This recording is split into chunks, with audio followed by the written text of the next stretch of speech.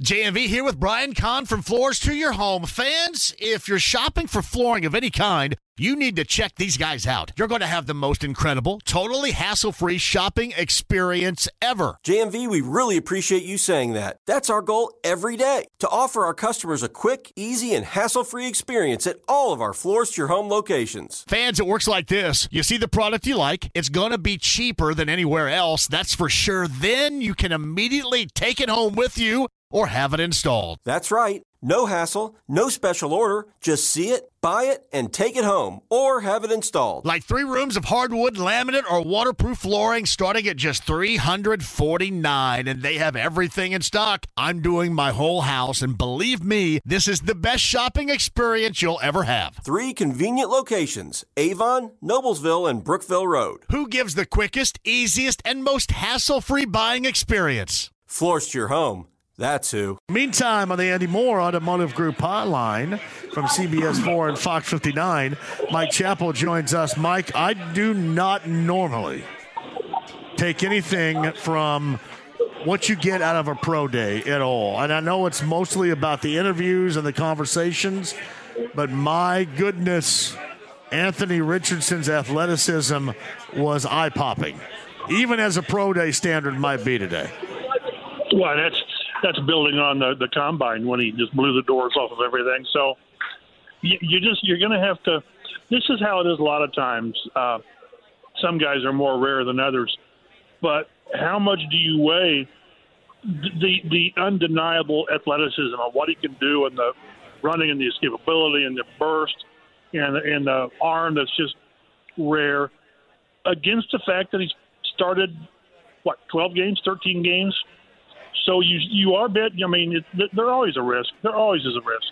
Not so much with a Luck or a Manning, but there's always a risk involved.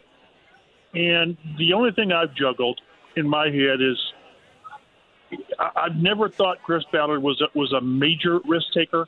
You know, at his core, and is he in a position to really roll the dice on this guy? But I tell you, if he believes that with this team and with the Shane Steichen that they can tap into what Richardson can do, then boy, it's a rare. You don't want to be sitting there in 3 years and have Richardson throwing up monster numbers, and you're sitting there with a guy that didn't make it or whatever. So, monster decisions coming for these guys. But everything your eyes tell you that holy smokes, this guy is the once in a generation player. But it's still about playing the position.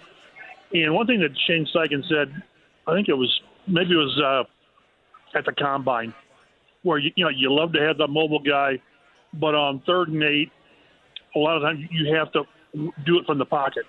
So you still have to be able to play, first and foremost, play quarterback. But boy, having those the other parts of your game is rare. And I don't want to say this guy's boom or bust. That's tough. But will it take him a year or 2 longer than others to really get ready? So I don't know. It's a huge flashpoint for the franchise, and I'm really curious how this is going to go. Mike Chappell of CBS 4 and Fox 59 is on the Andy Moore Automotive Group hotline. What do you think? Is there more of a risk still with Richardson than there is with Levis right now, to you? Oh, probably not as much risk with Levis, but I don't think anyone would argue that Richardson has the much higher ceiling if what you see is what you're going to get in 2 or 3 years. So that's why I say I wonder now maybe the fact that you've got Gardner Minshew as that bridge and he can keep you competitive next year while whether it's Levis or Richardson or Hooker, who knows, it really kind of gets accustomed and gets in that comfort zone. But to me it seems like that Levis might be the safer pick if that's what you want. But again, then you look at all that Richardson does, and it's such a small sample size. And to me, that bothers me. It just does. I'd rather have a guy that's played more, but at the same time, then Levis has had the turnovers the last 2 years for a lot of reasons, and he's been hurt. So that's why not having one of the first two guys. Now, I say one of the first two guys. Who knows what, Frank and Houston's going to do?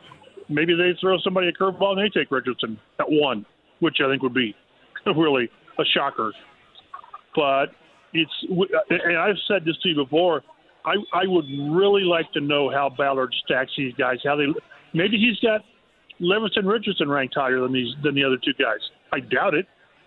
But just because all the draft analysts and experts have these guys stacked a certain way doesn't mean at all that's how Carolina, Houston, or the Colts do. I mean, or one of the other teams. So yeah, that's what I'm thinking too. It's like Ballard said, the beauty's in the eye of the beholder. What do you see? What do you like? What do you can work with? And that's what the next 3 or 4 weeks is going to be about. I find it hard to believe. I'm trying really hard not to overreact, but I'm finding it hard not to believe that a team out there won't feel as I kind of feel right now and try their damnedest to get up to number 3.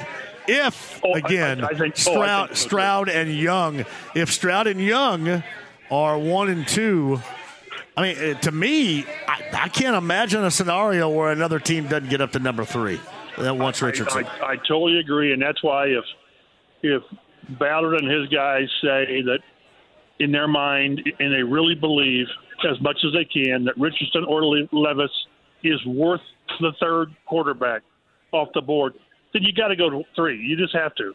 Now, if you don't, if it's a flip of the coin and it doesn't matter to you, and you're okay with either one of them or neither, and you're really going to blow the fan base up and take a defensive end. But if you believe one of these guys is that guy and is better than the other one, then you have to go to 3 because then you control it. If you stay at 4, you don't control it because I'm like you. I totally believe because of the way desperation runs the draft and runs quarterbacks, somebody moves to 3. I believe that. How much they would be willing to give up to move up one spot. I'm not sure what it would take. I thought I saw something. I don't remember the exact thing, but when the Bears moved up one spot to get Trubisky, did they give up 2 2s or a 2 and a 3? I can't remember what it was, but it's going to cost you because, look what Carolina gave up to go from 9 to 1. So, anybody that's going to move up is going to give up a pretty good package, probably more than the Colts are maybe willing to give. I don't know.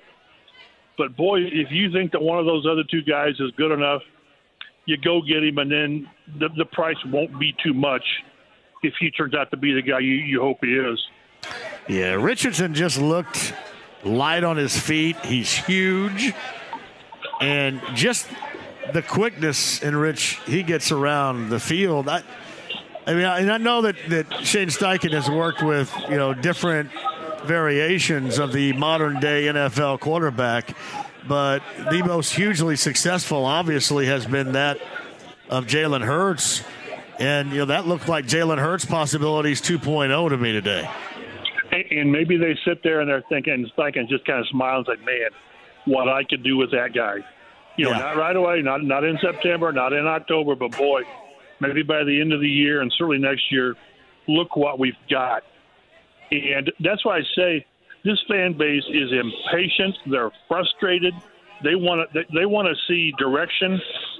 And that's why if I think whoever you draft, it's going to be a tough year. Well, I think what Vegas had, is it 6.5, the up and down or the over-under and wins, which tells you what the perception is or the expectations.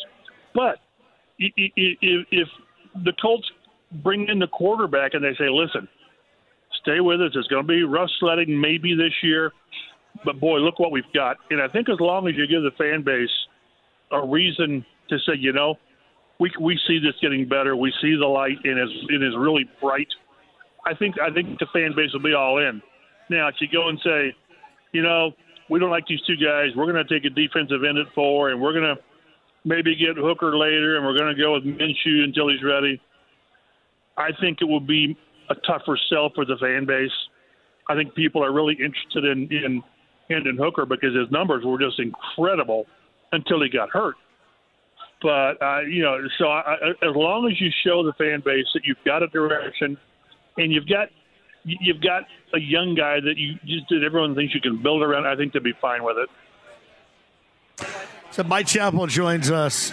So what do you think is the toughest sell at this position, either 3 or 4? Let's just say they stay at 4. Let's just say the 3 examples I give you right now will all have availability. Which one's the toughest sell?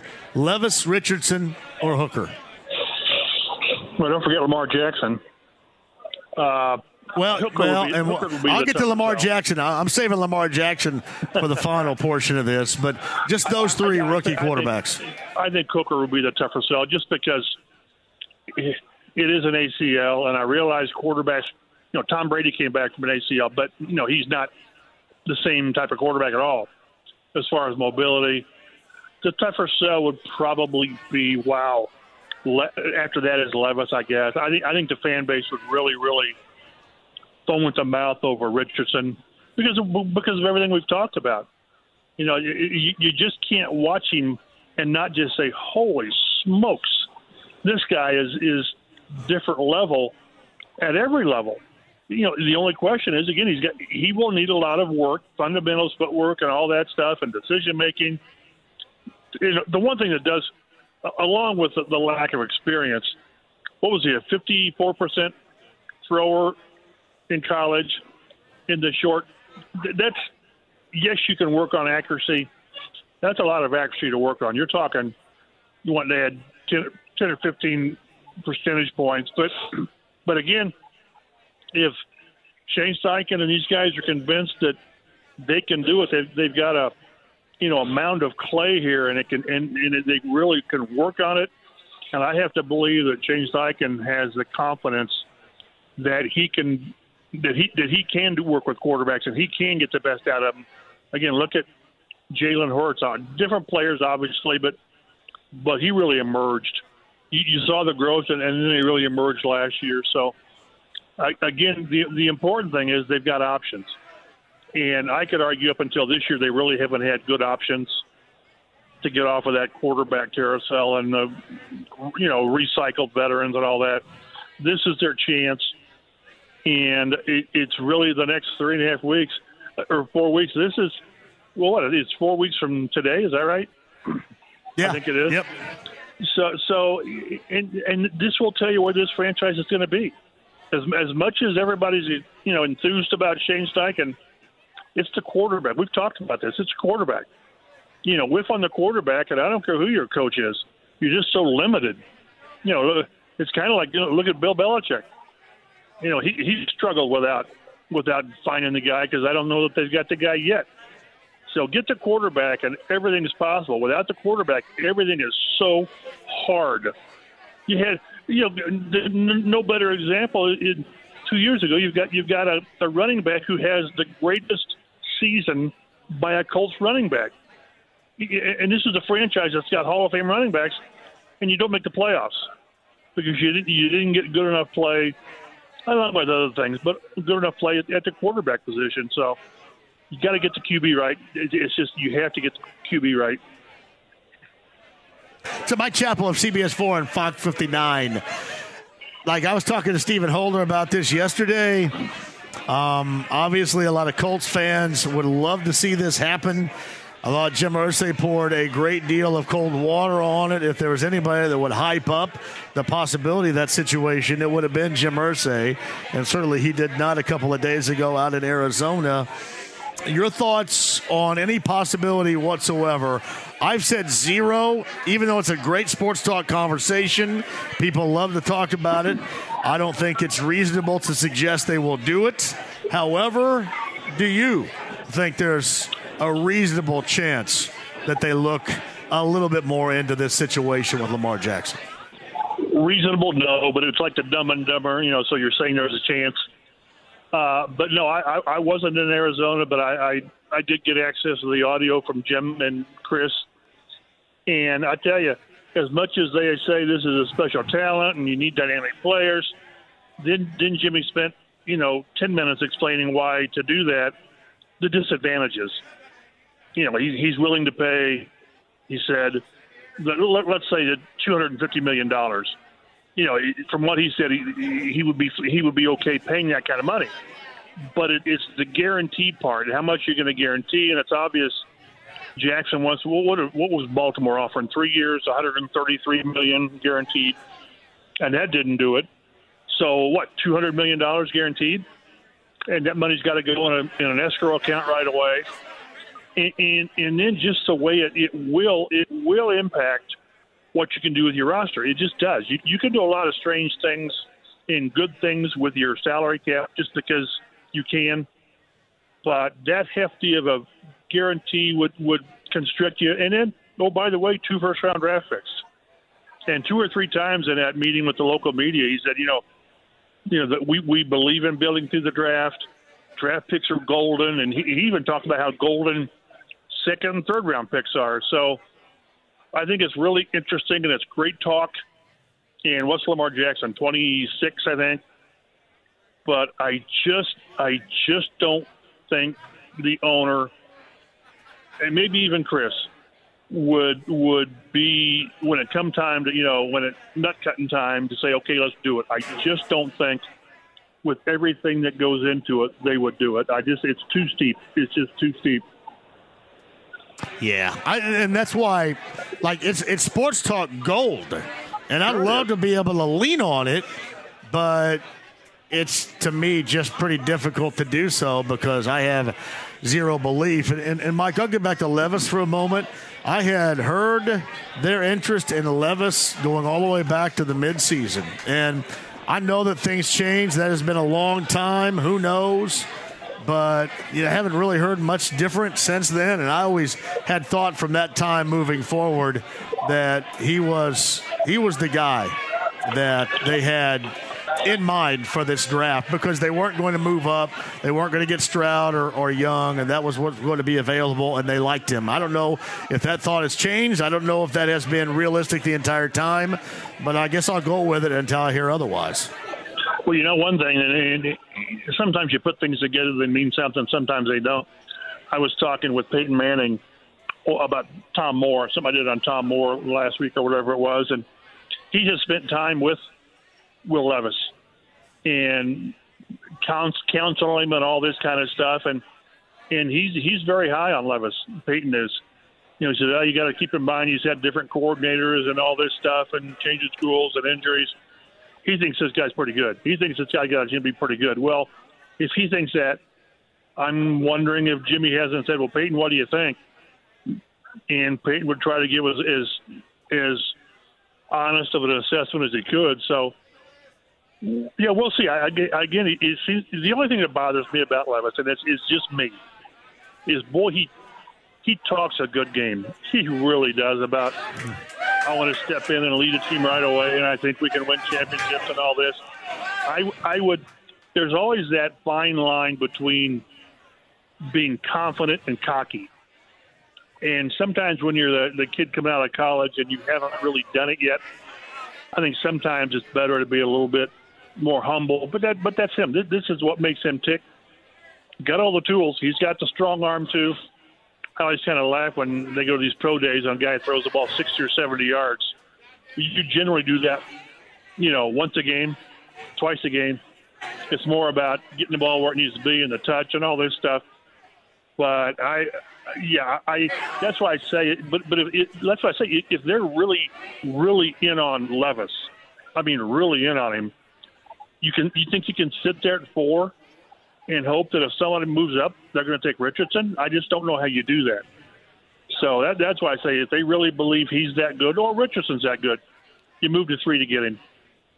You take anything away from the area scouts they sent to see Levis, they sent to see Stroud and Young, and then Morocco Brown going down to Florida today to see Richardson? Is there any takeaway from that? I don't. I'm not sure. I'd be curious to know how many pro days Chris Ballard goes to. He went to Quentin Nelson's and fell in love with him. He already was.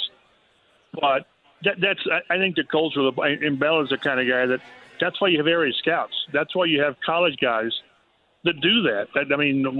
If you have to go to every one of these big pro days, Alabama or Notre Dame or Ohio State, then does that say you don't have faith in your area scouts? Because you're going to get all the tape, you're going to get all the information. Now, maybe sometimes you just want to see the guy in person to see what kind of, like Chris talked about the aura of Quentin Nelson just walking past him.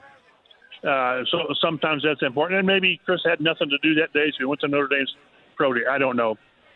But I don't think, it's I do remember that when Peyton had his pro day in 98, whatever it was, they didn't send like 12 guys or 15 guys like Carolina did, but all the main guys were there. Ursay didn't go, I don't believe, but, it was the coaches and Tom Moore and Pullian.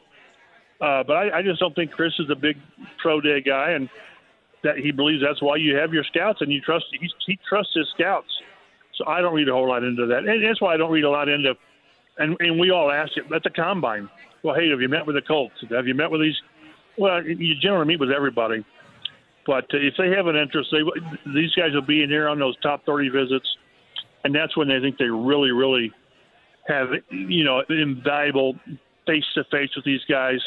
All the other things you're going to get, the tape and the guy's game tape from his career. So they'll have all the information they'll need when it comes time to make the decision.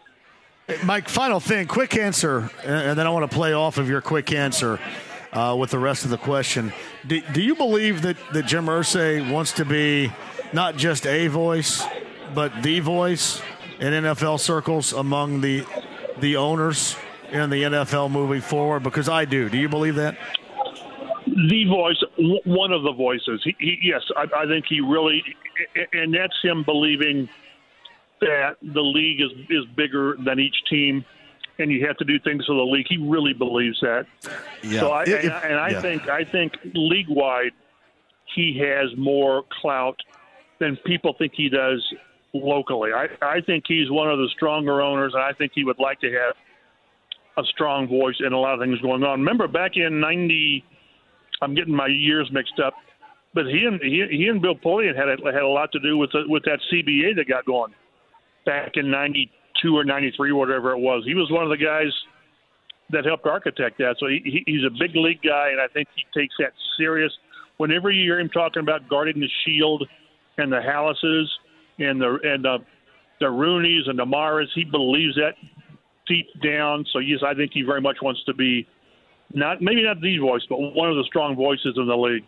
Do you think that has played a role as to why he's downplayed the whole Lamar Jackson thing because of the guaranteed contracts and what he knows the other owners want? And I know that it's the price tag, but I'm just curious what you think and how you think that may play a role in what his limited interest in might be in Lamar Jackson.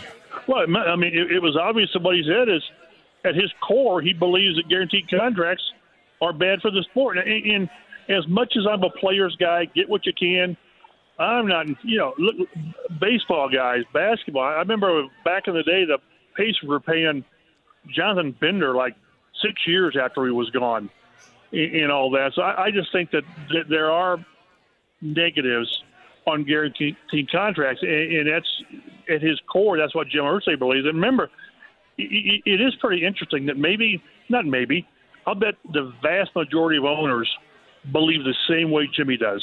I really do.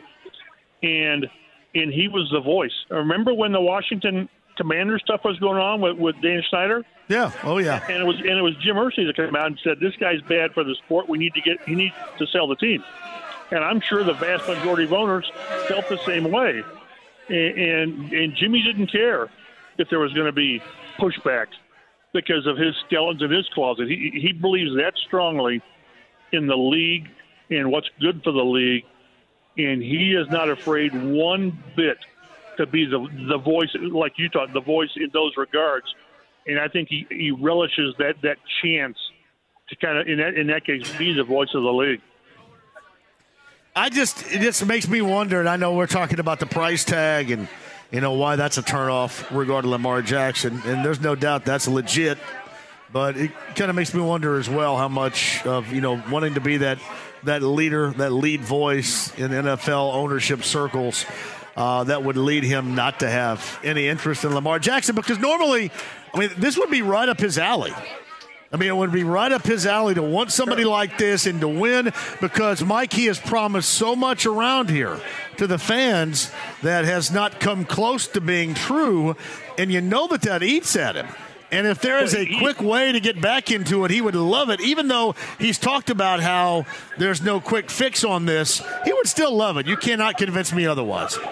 Well, I don't know whose question it was during his interview. That was a Monday night, maybe it was Zach Kiefer. And he mentioned, we want to get this right because, I think he said, I'm 63 and I don't want, one Lombardi. I want multiple Lombardis, because he understands the clock's ticking on him. It's ticking on all of us. But when you start getting a little bit older, you start thinking, boy, I got to get this done.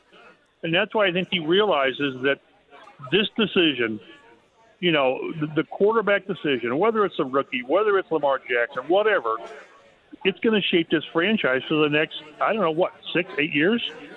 Because if you're right, it'll be 8 to 10 years. If you're wrong, then in 3 or 4 years, you're going through this all again. And that's you can't do that.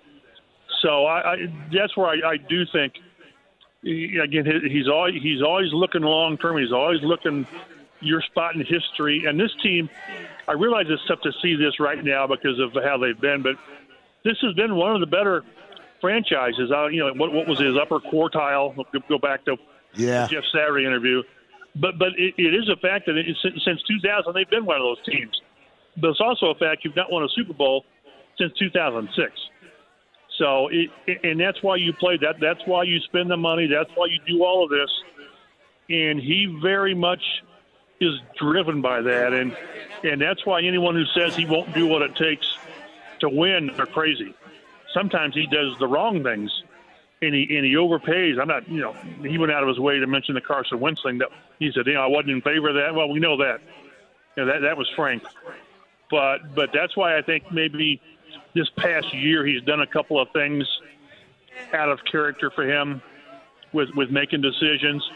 That's how badly he wants to win, and that's how badly he thinks that in those instances he was right. But there's no question that he's driven to win. And that's why I think he'll do just about anything it takes to win. I'm just not sure that I think Lamar Jackson's a bridge too far.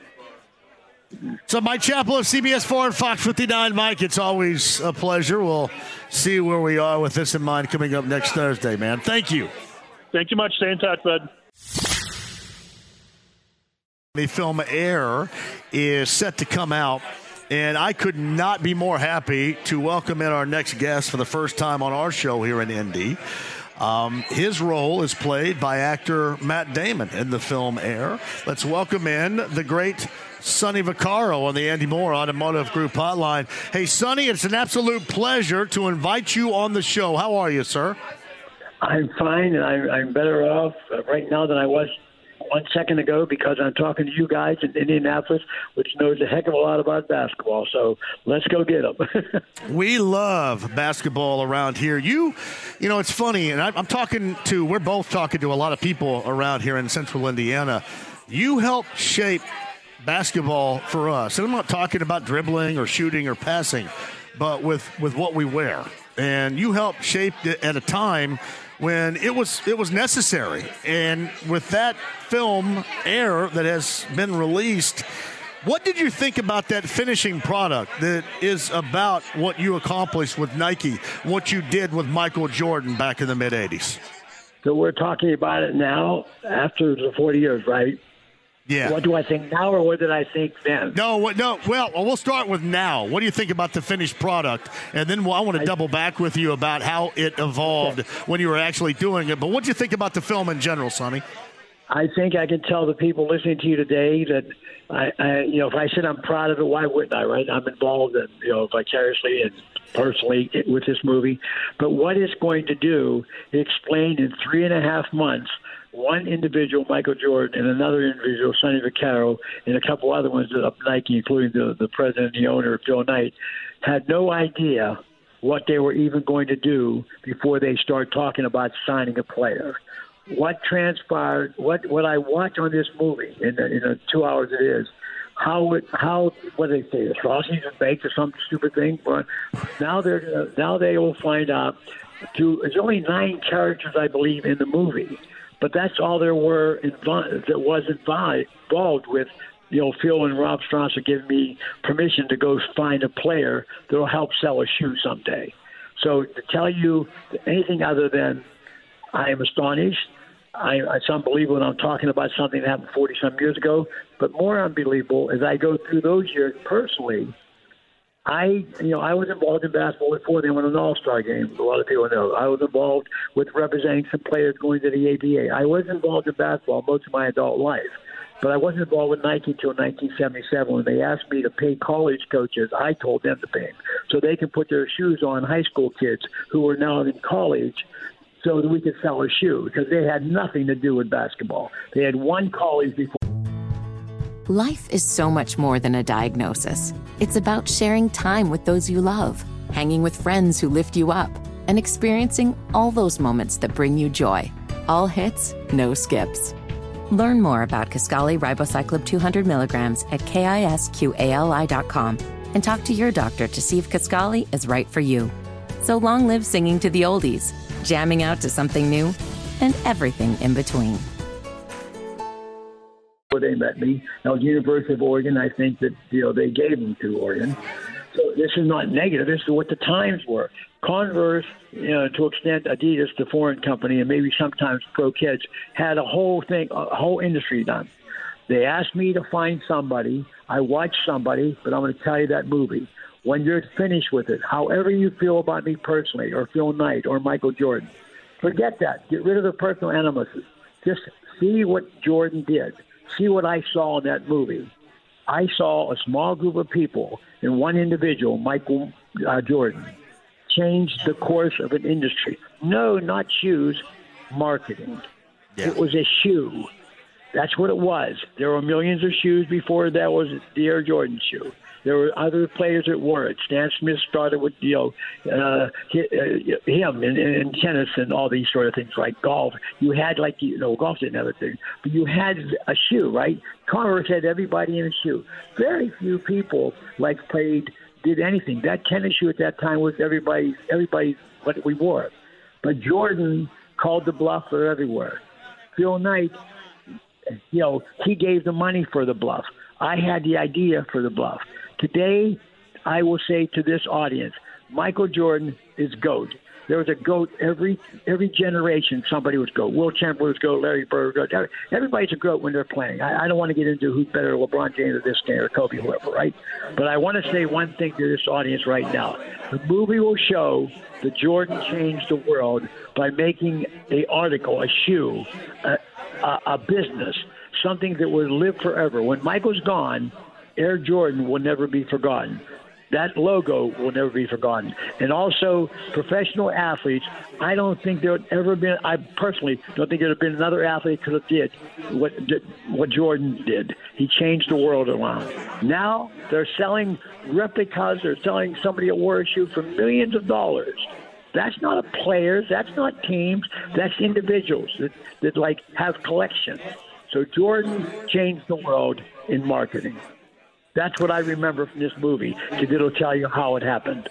Sonny Vaccaro joins us. Matt Damon plays the role of Sonny in the film Air. It's Air courting a legend, and Sonny's kind enough to join us on the Andy Moore Automotive Group hotline. Sonny, I don't know if you remember this or not. I'm betting you probably do.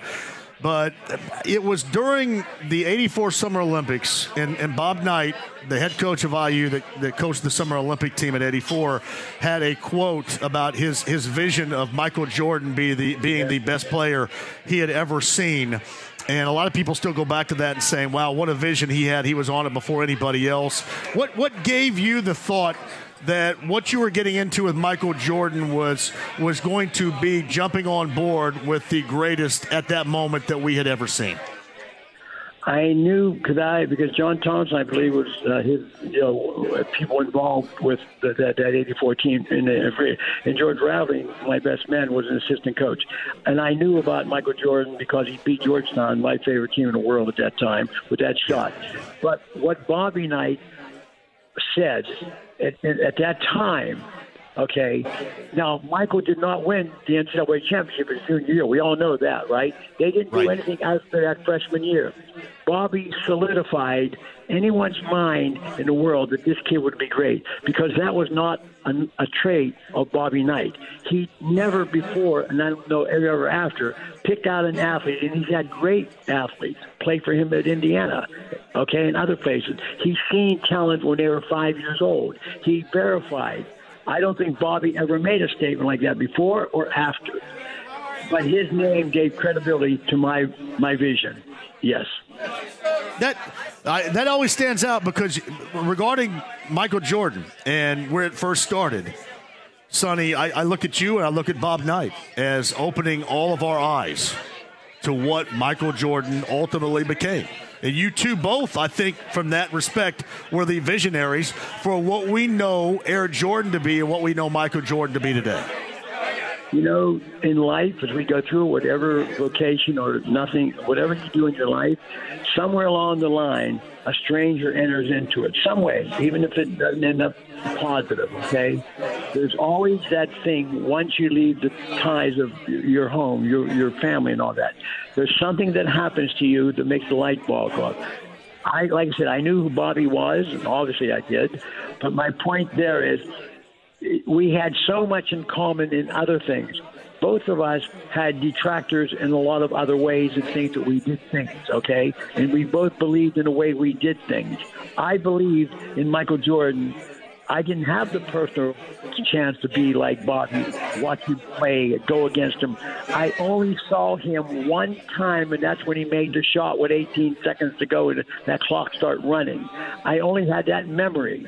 So for Bobby to back up what later was my bet that, like my life, everyone knows that I said that, I'll bet my job on it. I wasn't making $5. But my point to you is, that thing helped me through my life because it helped me get Michael Jordan. Yeah, it's Sonny Vaccaro joins us. The film Air is fantastic. Matt Damon and Ben Affleck, the stars of that film. Sonny's kind enough to join us on the Andy Moore Automotive Group hotline, and we're just talking about, the shoe and the player here. But did you have in your mind the social explosion that product was going to have? And really, there are so many different, I like to call it, I guess, offshoots of the Air Jordan product. I'll give you a great example. I wore throughout high school, I was in high school in the mid to late 80s, I wore Nike Dunks. All right, I wore the Nike Dunks that St. John's wore. I was always a huge fan of what Georgetown wore that had Hoyas on the back. Were you ready for that social? Did you expect that social explosion that came with the release of Air Jordan back then? No, I wasn't thinking of social things in shoes. I was thinking of social life in the United States in 1984. We just got through the 60s and 70s. I'm old enough to have gone through those years. I wasn't really conscious of that. The one thing I was conscious of, they asked me to help save the Nike. They said, let's make a bet. Let's sell some basketball shoes. Remember now, the world wasn't running out there. Those shoes were successful. In fact, the most successful shoes at Nike were the basketball shoes. And because of the college teams that wore the basketball shoes, I understood that part of the world. I never dreamed this was going to happen. But what you just said resonated into something, into infinity. It just keeps going. After Michael's gone, after Phil's gone, after I'm gone, after whatever, the legacy of Jumpman, not so much even Michael Jordan, always going to be Michael because he did it, right? But Jumpman, the first that picture. Do you also want to include into your audience right now that we're selling a multi-million-dollar movie? They are. On one word, air. Is there any? No, we can use air anything in the world. We can use the air we breathe. We might die if it's bad. We may die by this air we have in this country now. This world, right? It's defining a movie, but everybody, millions of people know what the heck that word meant. It's not Air Jordan. It's not Michael Jordan's air. It's just the word air. Michael Jordan, well, that shoe was going to live forever. That iconic one with the Jumpman, the red and black shoe, because nobody wanted it. Imagine that. It was boycotted by the NBA. I mean, David Stern and all his righteousness and all that bull crap, right? We went against the grain, and Rob Strasser said, I'll pay the fine in this movie when you see it. My point is, it went against everything that someone believed was the right way. Nike did the wrong way. Not illegal, not bad, and including me. What the hell was I doing making it? They only asked me because I knew these kids for a draft choice and would put a shoe on. I didn't know. Air Jordan wasn't discussed the first time, the time I had the message, and I sold Rob and Peter and Phil, give it to one guy. Because my belief then, and I know we're on limited time, what the hell are you giving 3 people to shoot for? If all those guys are going to do would be somebody pretty good. This kid, I believe, could be great. That's what I was looking for, and I didn't know him. That's the good part. Hey, Sonny, I know you got to run here real quick. I got a final thing with you. I've always thought about this. I don't know. There may not be an answer to this question because maybe there was not a runner-up. Maybe there was not a second place, but at that moment in time, I mean, you had Olajuwon, you had Ewing, you had to a degree a year prior, Drexler, you had all these names, coming out of college and going to be established in the NBA. You had Michael Jordan as what you wanted your product line to be about. Was there a runner-up?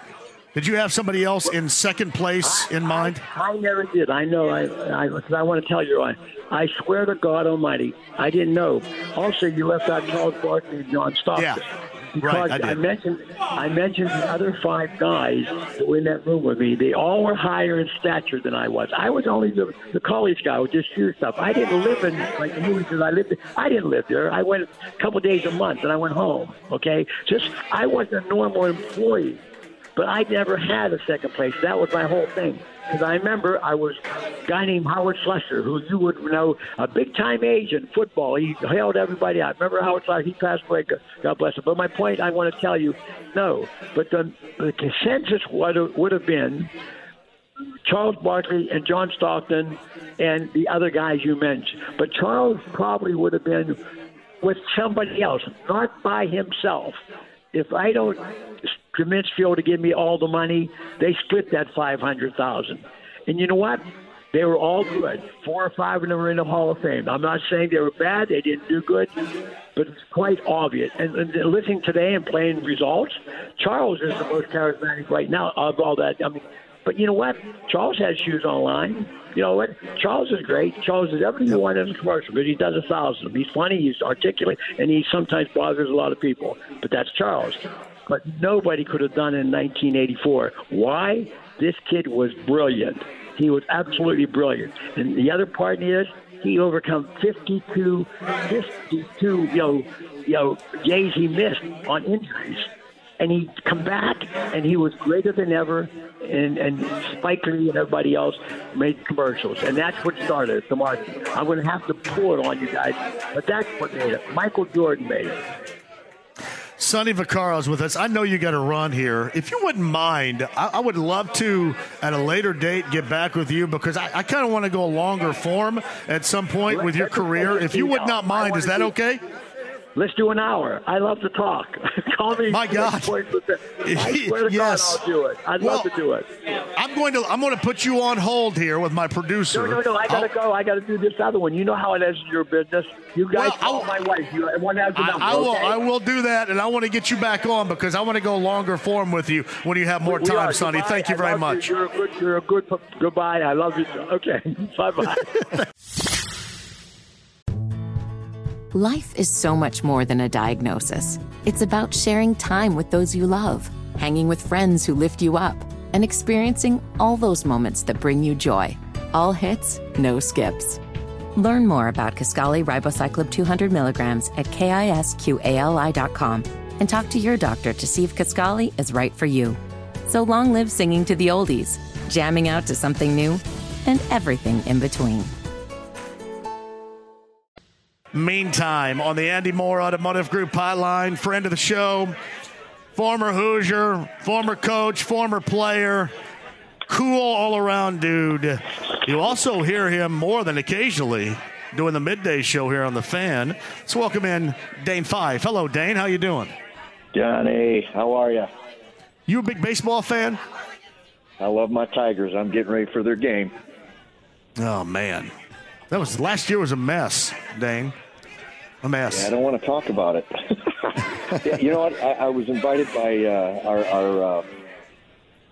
our favorite friend, Brad Clapper, down to the Alley Bar and Grill. Dan Bailey, owner. They start out with a great opening day event featuring Brad and owner of Chocolate Mousse here in good old Bloomington, Justin Lovelace. Right. It's a good opening day event. Well, one of these days we're going to get you up here. I know the place that you're talking about down in Bloomington right now, too. So this is a Clapper put-together event. Is that what you mentioned? That's what you're doing? Yeah, it's a Clapper put-together event. Probably won't feature too many people. Not everybody shows up on his behalf. And I just hope they got my Tigers on.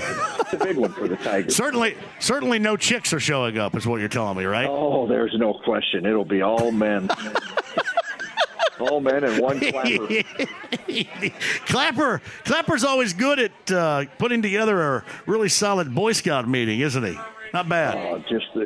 You can count on any event Clapper has for the food to just be horrendous.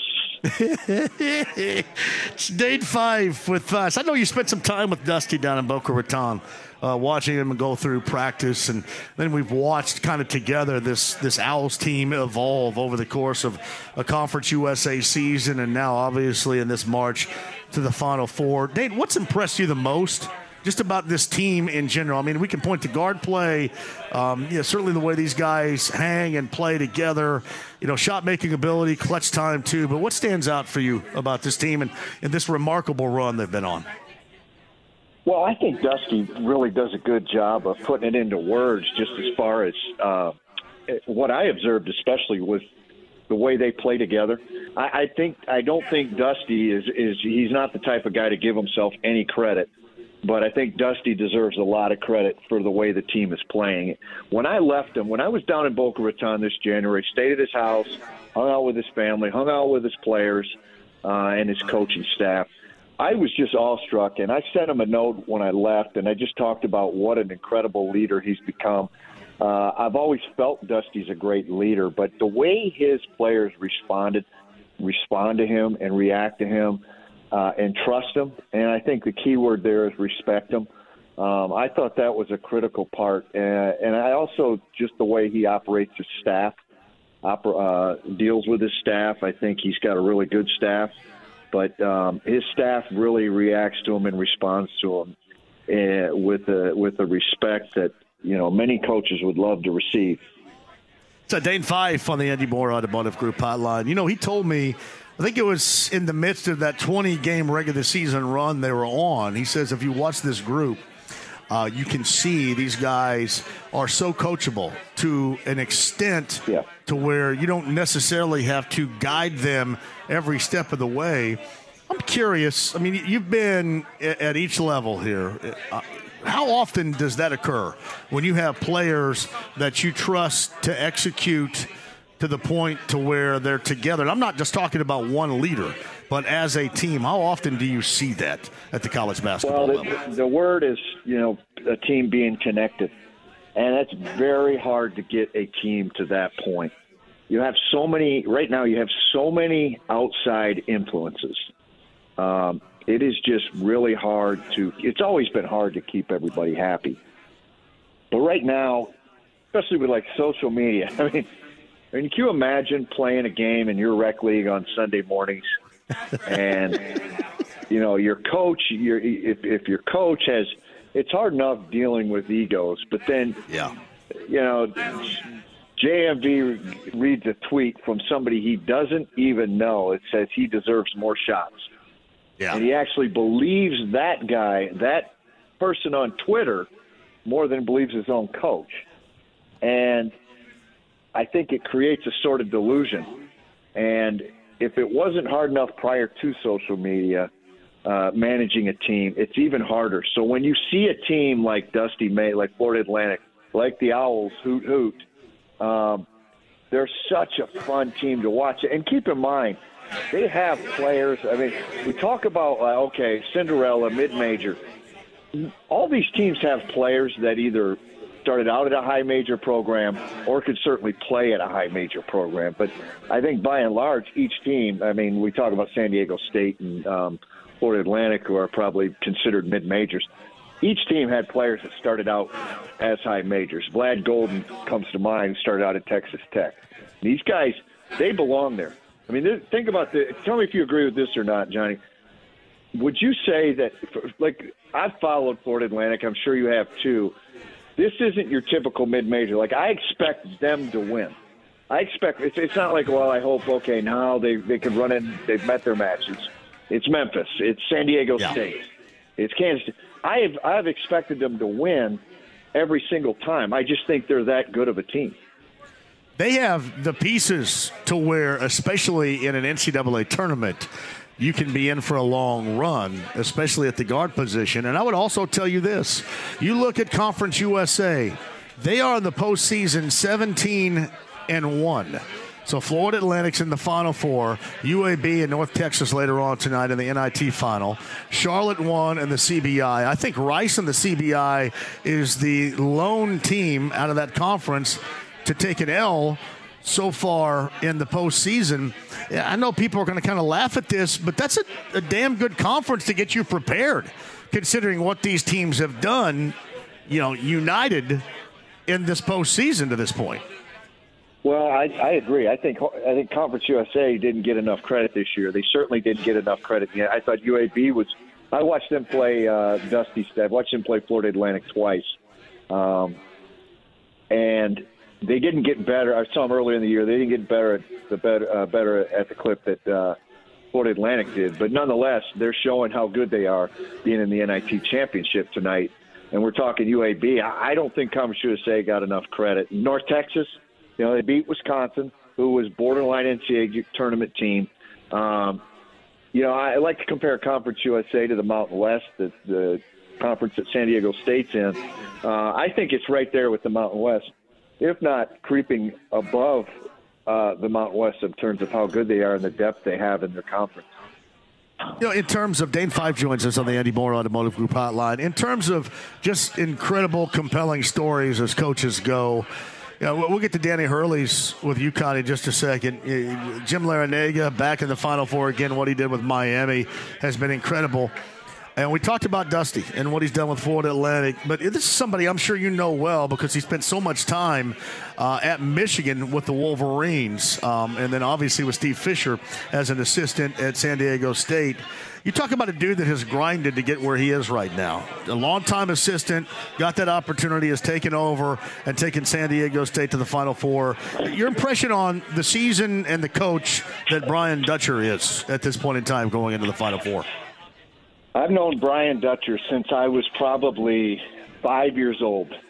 And ever since I can remember, he was at Michigan, either assistant GA and his dad, Jim Dutcher, my dad coached with. And Brian Dutcher actually, he was on when my brother Dugan was on his official visit to Michigan basketball, Brian Dutcher basically hosted me, myself, and my other brother, Jeremy. He took us out to dinner quite a bit. So I know Brian Dutcher fairly well. And then I was recruiting a guy by the name of Brandon McCoy who ended up going to UNLV. But when I was at Michigan State, and I spent time with Brian Dutcher. So I couldn't be happier. I had a quote today about culture. He goes, when you're at some place 24 years, that's culture. And I think, he's 57 when he finally got his first head job. He probably could have had a few, but, loyalty and family and things like that probably play a role. But here's one for you. Brad Clapper gave a great comparison. I'm not sure I agree. You'll have to, but Jim Larrañaga, a replica, is what do they call someone that looks like someone else? Doppelganger is Larry David. What do you think? Larry David is that the right Seinfeld writer? Yeah, Larry. Curb Your Enthusiasm. Yeah, that's what Clapper thinks. Does Clapper have eyesight? Like Bernie said. No, he's having some old age problems. I think he looks more like Bernie Sanders, and that's not an insult.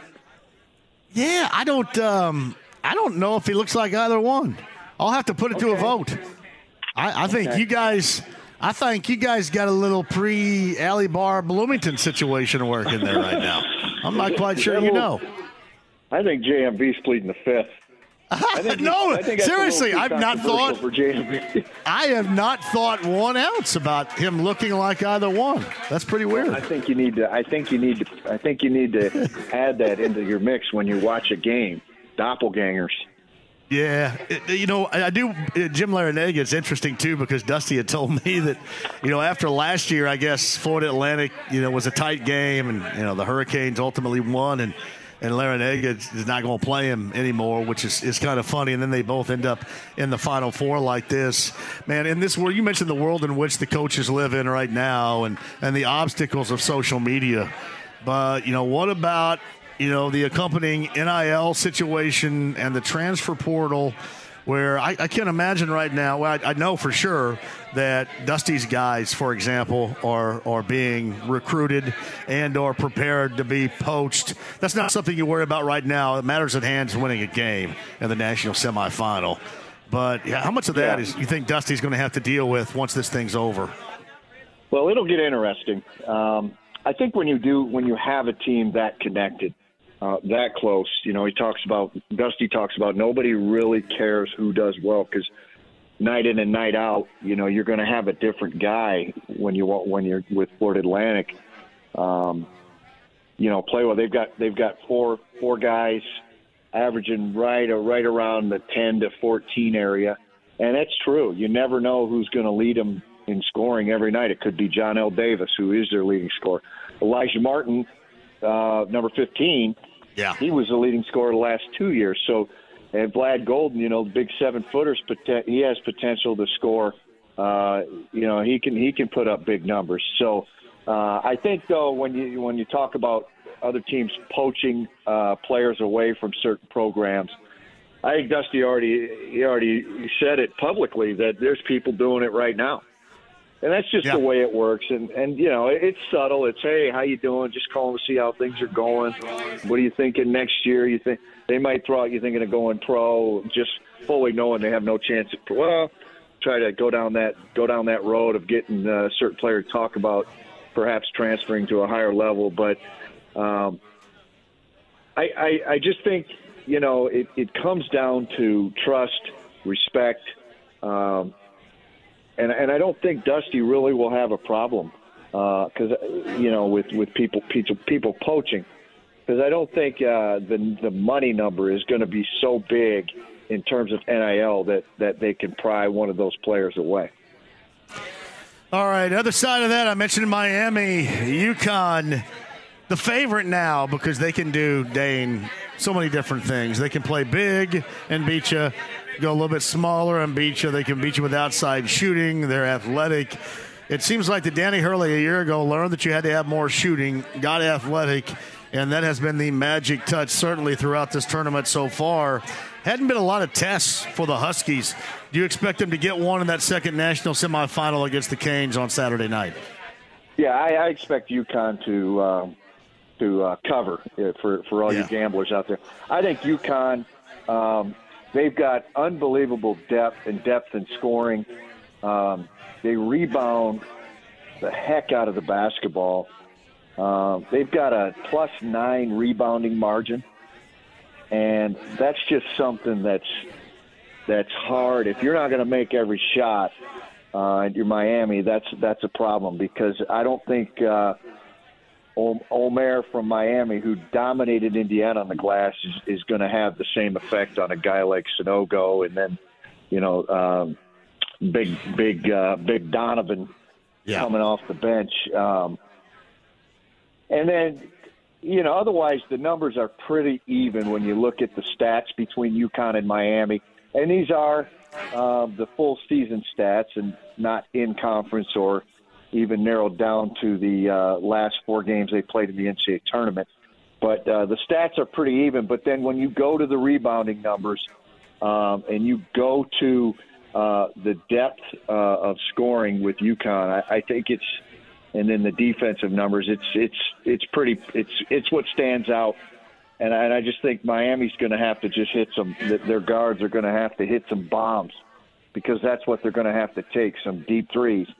And, astonishingly enough, I think one would think Miami shoots the ball better, or at least makes more threes than UConn. But these teams are right about even. They're both making about 9 a game, and they're both shooting about 37% from three.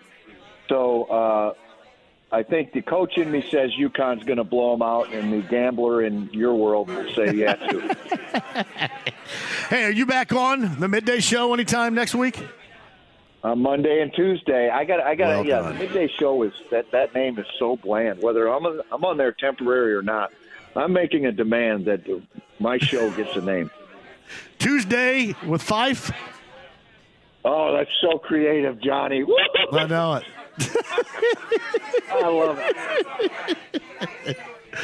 His friend, Pretty good. his friend is Claps. Ooh. It's Brad Clapper that's with him right now.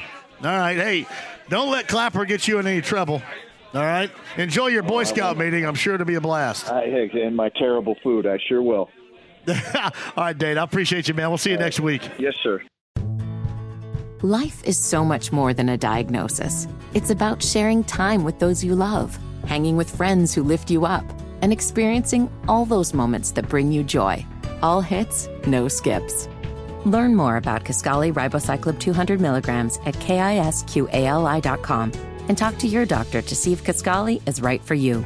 So long live singing to the oldies, jamming out to something new, and everything in between.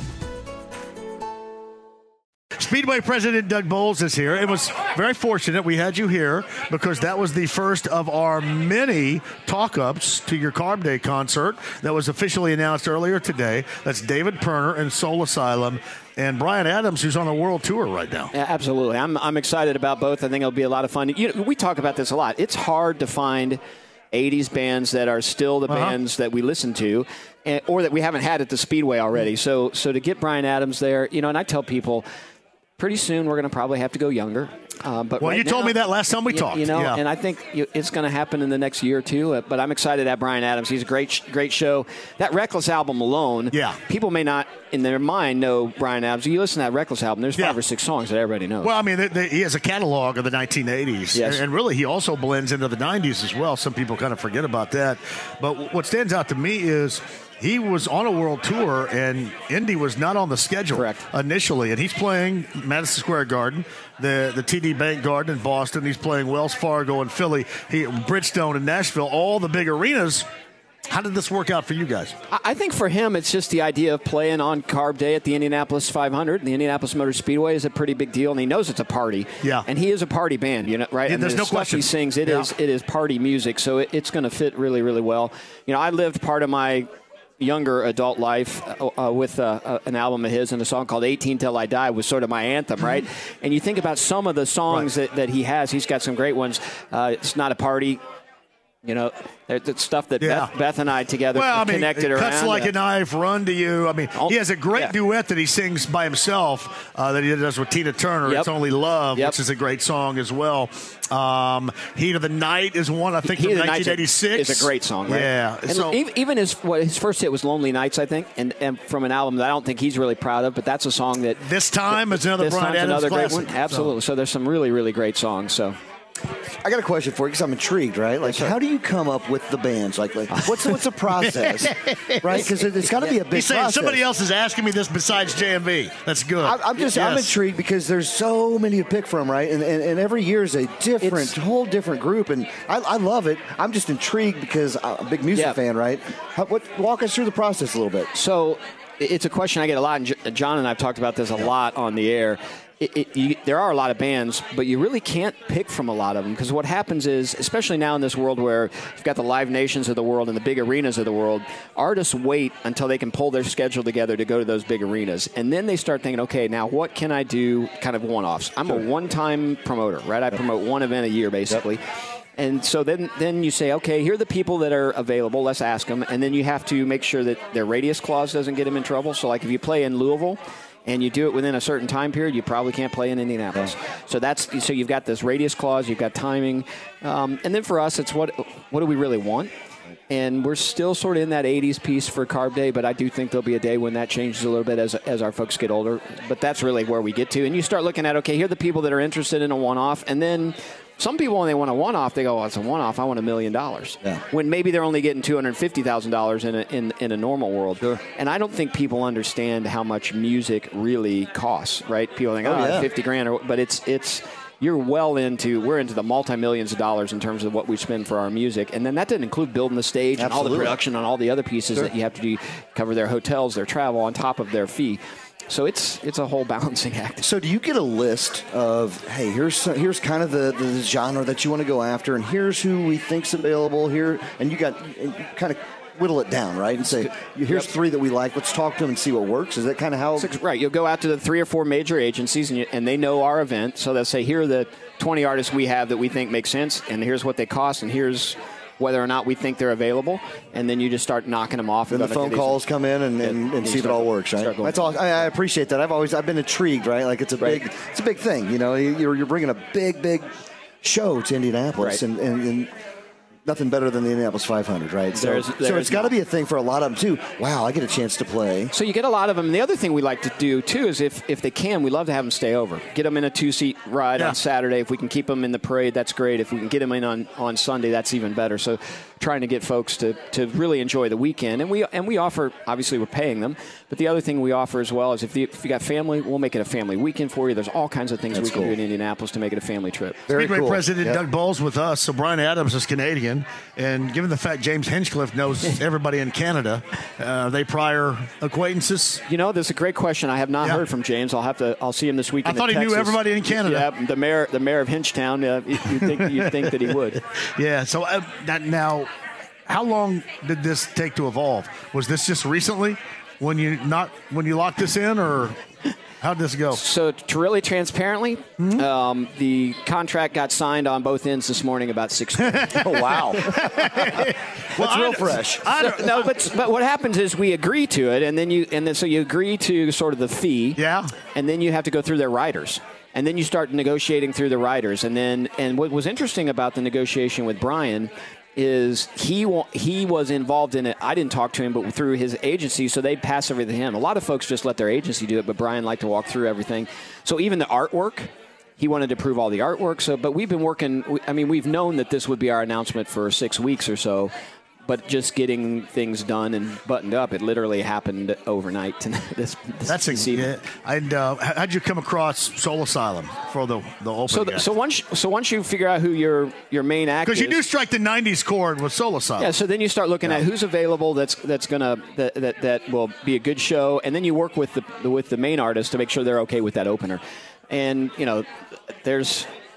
Runaway Train, everybody knows Runaway Train. They may not know they know it, but they've heard it. It plays in background. Michelle and I are somebody to shove, folks, right here. Okay, yeah. Give me somebody to shove. Yeah, for sure. Yeah. So, I'm excited about that one, too, and I think it'll be a great opener. That's cool. Anybody else, or is that's it? We tried three last year, which was fun, but challenging to do 3 acts and get it in the right time, especially with the rain, the way that we had the rain. So we're going to just stick with 2 this year. All right. So also, Summer of '69 may be the most often played '80s song. It's got to be 80 stations around. Pretty close, right? That thing is played all the time. So that's off that Reckless album, which is an outstanding album. You guys got time to stick around for a minute? Absolutely. I've still got some Miller Lite left. Got that. Speedway President Doug Bowles is here.